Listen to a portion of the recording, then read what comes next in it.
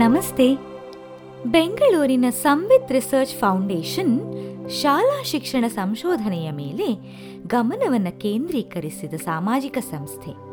ವಿದ್ವಾಂಸರು, ಶಿಕ್ಷಣ ತಜ್ಞರು ಮತ್ತು ಸಂಶೋಧಕರು ಯಶಸ್ವಿ ಪ್ರಯೋಗಗಳಿಂದ ಪಡೆದ ತಮ್ಮ ಜ್ಞಾನವನ್ನು ಸಂಯೋಜಿಸಲು ಮತ್ತು ಸಾವಿರಾರು ಶಾಲೆಗಳಲ್ಲಿ ವ್ಯಾಪಕವಾಗಿ ಅನುಷ್ಠಾನಗೊಳಿಸಲು ಇದೊಂದು ಮುಕ್ತ ವೇದಿಕೆಯಾಗಿದೆ.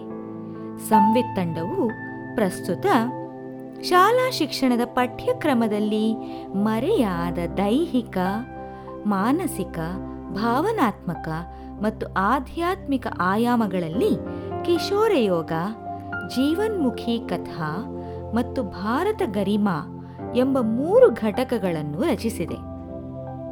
ಜೀವನ್ಮುಖಿ ಕಥಾ ಘಟಕವು ಕಥೆಗಳ ಮುಖಾಂತರ ಸಮಗ್ರ ವ್ಯಕ್ತಿತ್ವ ನಿರ್ಮಾಣದ ಉದ್ದೇಶವನ್ನು ಹೊಂದಿದ್ದು, ಅದಕ್ಕಾಗಿ 7 ಅಂಶಗಳನ್ನು ಆಯ್ಕೆ ಮಾಡಿಕೊಂಡಿದೆ. ಆ 7 ವ್ಯಕ್ತಿತ್ವದ ಅಂಶಗಳಿಗೆ ಸಂಬಂಧಿಸಿದಂತೆ 1ರಿಂದ 10ನೇ ತರಗತಿಯವರೆಗೆ ಹಂತ ಹಂತವಾಗಿ ಅಭಿವೃದ್ಧಿಪಡಿಸಲಾದ ಸೂಕ್ತವಾದ ಕಥೆಗಳನ್ನು ಸಿದ್ಧಪಡಿಸಲಾಗಿದೆ. ಈ ಕಥೆಯ ಶೀರ್ಷಿಕೆ ಬಣ್ಣದ ಪ್ರಾಣಿ. ಈ ಕಥೆ 3ನೇ ತರಗತಿಯ ಪ್ರಕೃತಿ ಪ್ರಜ್ಞೆ ವ್ಯಕ್ತಿತ್ವಾಂಶಕ್ಕೆ ಸಂಬಂಧಿಸಿದೆ. ಕಮಲಾಪುರ ಅನ್ನೋ ಹಳ್ಳಿಲಿ ಒಂದು ಶಾಲೆ ಇತ್ತು. ಶಾಲೆಯ ಸುತ್ತ ದೊಡ್ಡ ಬಯಲು, ಅದರಾಚೆ ಸಣ್ಣ ಕಾಡು.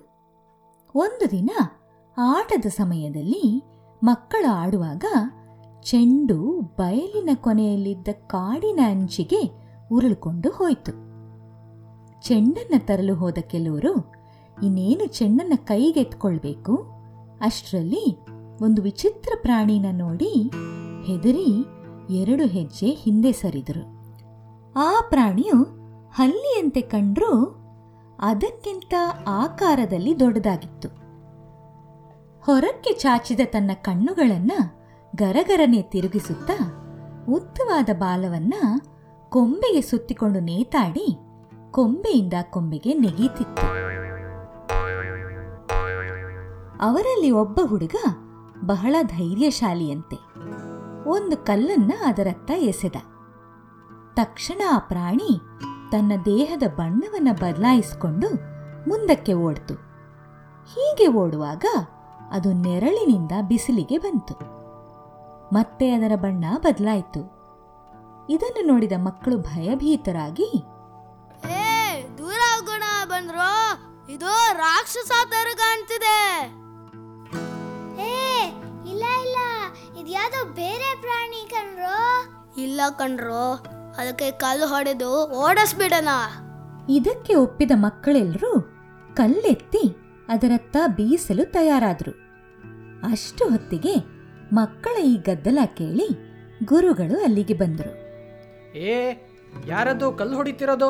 ಕೆಳಗೆ ಹಾಕಿ. ಹೀಗಂತ ಮುಂದೆ ಬಂದ ಗುರುಗಳು ಮರದ ಮೇಲಿದ್ದ ಆ ಪ್ರಾಣಿಯನ್ನ ನೋಡಿ ಜೋರಾಗಿ ನಕ್ಕು ಬಿಟ್ರು.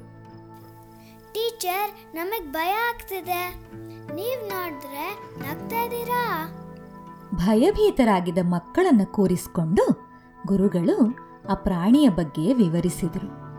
ಮಕ್ಕಳೇ, ಆ ಪ್ರಾಣಿ ರಾಕ್ಷಸನೂ ಅಲ್ಲ, ಬೇರೆ ಗ್ರಹದಿಂದ ಬಂದಿರೋ ಪ್ರಾಣಿನೂ ಅಲ್ಲ.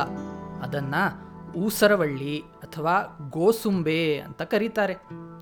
ಊಸರವಳ್ಳಿ ಸಾಧಾರಣ ಪ್ರಾಣಿನೇ ಆದರೂ ಅದಕ್ಕೆ ಕೆಲವು ವಿಶೇಷತೆಗಳಿದೆ. ಅದರ ಕಣ್ಣುಗಳು ನೋಡಿದ್ರ ಎಲ್ಲ ದಿಕ್ಕಿನಲ್ಲೂ ತಿರುಗಿಸುತ್ತೆ. ಆದ್ದರಿಂದ ಕತ್ತು ತಿರುಗಿಸ್ದೇನೆ ಎಲ್ಲ ಕಡೆ ನೋಡಬಹುದು. ಅದರ ಉದ್ದವಾದ ಬಾಲನ ಮರದ ಕೊಂಬೆಗೆ ಸುತ್ತಾಕೊಳ್ಳೋದ್ರಿಂದ ಕೆಳಗೆ ಬೀಳೋದೂ ಕಡಿಮೆ. ಅದರ ವಿಶೇಷವಾದ ನಾಲಿಗೆನ ಉದ್ದಕ್ಕೆ ಚಾಚಿ ಕೂತಲ್ಲಿಂದಾನೆ ಕೀಟಗಳನ್ನು ಹಿಡಿದು ತಿನ್ನುತ್ತೆ. ಟೀಚರ್, ಅದರ ಬಣ್ಣ ಹೆಂಗ್ ಬದಲಾಯಿಸ್ತು? ಬಣ್ಣ ಬದಲಿಸೋ ಶಕ್ತಿನೂ ಪ್ರಕೃತಿನೇ ಅದಕ್ಕೆ ಕೊಟ್ಟಿದೆ. ಭಯ ಆದಾಗ, ಚಳಿ ಅಥವಾ ಸೆಖೆ ಆದಾಗ ಅದು ತನ್ನ ಮೈ ಬಣ್ಣನ್ನ ಬದಲಾಯಿಸುತ್ತೆ. ಗುರುಗಳು ಕೊಟ್ಟ ವಿವರಣೆಯಿಂದ ಸಮಾಧಾನವಾಗದ ಕೆಲವು ಮಕ್ಕಳು, ಗುರುಗಳೇ, ಆದರೂ ಈ ಪ್ರಾಣಿ ಭಯ ಹುಟ್ಟಿಸುತ್ತೆ, ಅದನ್ನ ಹೊಡೆದು ಓಡಿಸೋಣ ಅಂದರು. ಅದಕ್ಕೆ ಗುರುಗಳು ಏರು ಧ್ವನಿಯಲ್ಲಿ, ಇಲ್ಲ ಇಲ್ಲ, ಹಾಗೆಲ್ಲ ಮಾಡಬಾರ್ದು. ಉಸಿರವಳ್ಳಿ ಯಾರಿಗೂ ತೊಂದರೆ ಕೊಡದ ಪ್ರಾಣಿ. ಅದು ಹಲವಾರು ಕ್ರಿಮಿಕೀಟಗಳನ್ನು ತಿಂದು ಹಾನಿಕಾರಕ ಕೀಟಗಳು ಹೆಚ್ಚಾಗದಂತೆ ನೋಡಿಕೊಳ್ಳುತ್ತೆ. ಎಲ್ಲ ಜೀವಿಗಳು ಒಂದಿಲ್ಲೊಂದು ರೀತಿಯಲ್ಲಿ ಪ್ರಕೃತಿಗೆ ಸಹಾಯಕವಾಗೇ ಇರುತ್ತವೆ. ಆದ್ದರಿಂದ ನಾವು ಈ ಸುಂದರವಾದ ಪ್ರಕೃತಿಯನ್ನು ಪ್ರೀತಿಸೋಣ, ಎಲ್ಲ ಜೀವಿಗಳನ್ನು ಗೌರವಿಸೋಣ.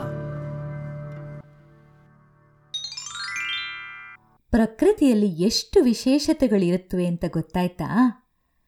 ಎಲ್ಲವೂ ಪ್ರಾಕೃತಿಕ ಸಮತೋಲನಕ್ಕೆ ಅನಿವಾರ್ಯ. ನಾವು ಯಾವ ಪ್ರಾಣಿಗಳನ್ನೂ ಅನಗತ್ಯವಾಗಿ ಕೊಲ್ಲಬಾರದು. ನಮ್ಮ ಸುತ್ತಲಿರುವ ವಿಶೇಷವಾದ ಪ್ರಾಣಿ ಪಕ್ಷಿಗಳನ್ನು ಗೌರವಿಸುವ, ರಕ್ಷಿಸುವ ಮನೋಭಾವ ಬೆಳೆಸ್ಕೊಳ್ಳಿ. ನಿಮ್ಮ ಮನೆಯವರು, ಸ್ನೇಹಿತರ ಜೊತೆ ಊಸರವಳ್ಳಿಯಂತಹ ವಿಶೇಷ ಪ್ರಾಣಿಗಳ ಬಗ್ಗೆ ಚರ್ಚೆ ಮಾಡಿ. ಆ ಬಗ್ಗೆ ಹೆಚ್ಚು ತಿಳಿದುಕೊಳ್ಳಿ. ಸಂವಿತ್ ರಿಸರ್ಚ್ ಫೌಂಡೇಶನ್ ಕುರಿತು ಹೆಚ್ಚಿನ ಮಾಹಿತಿ ಬೇಕಿದ್ರೆ ಅಥವಾ ನಿಮಗೆ ನಮ್ಮೊಂದಿಗೆ ಕೈ ಜೋಡಿಸುವ ಇಚ್ಛೆ ಇದ್ದರೆ ಈ ವಿಳಾಸವನ್ನು ಸಂಪರ್ಕಿಸಿ. Samvit research foundation, number 93/1, Keshavashilpa, Kempegowda Nagar, Bengaluru 560004. Website www.samvitresearch.org. Email contact@samvitresearch.org.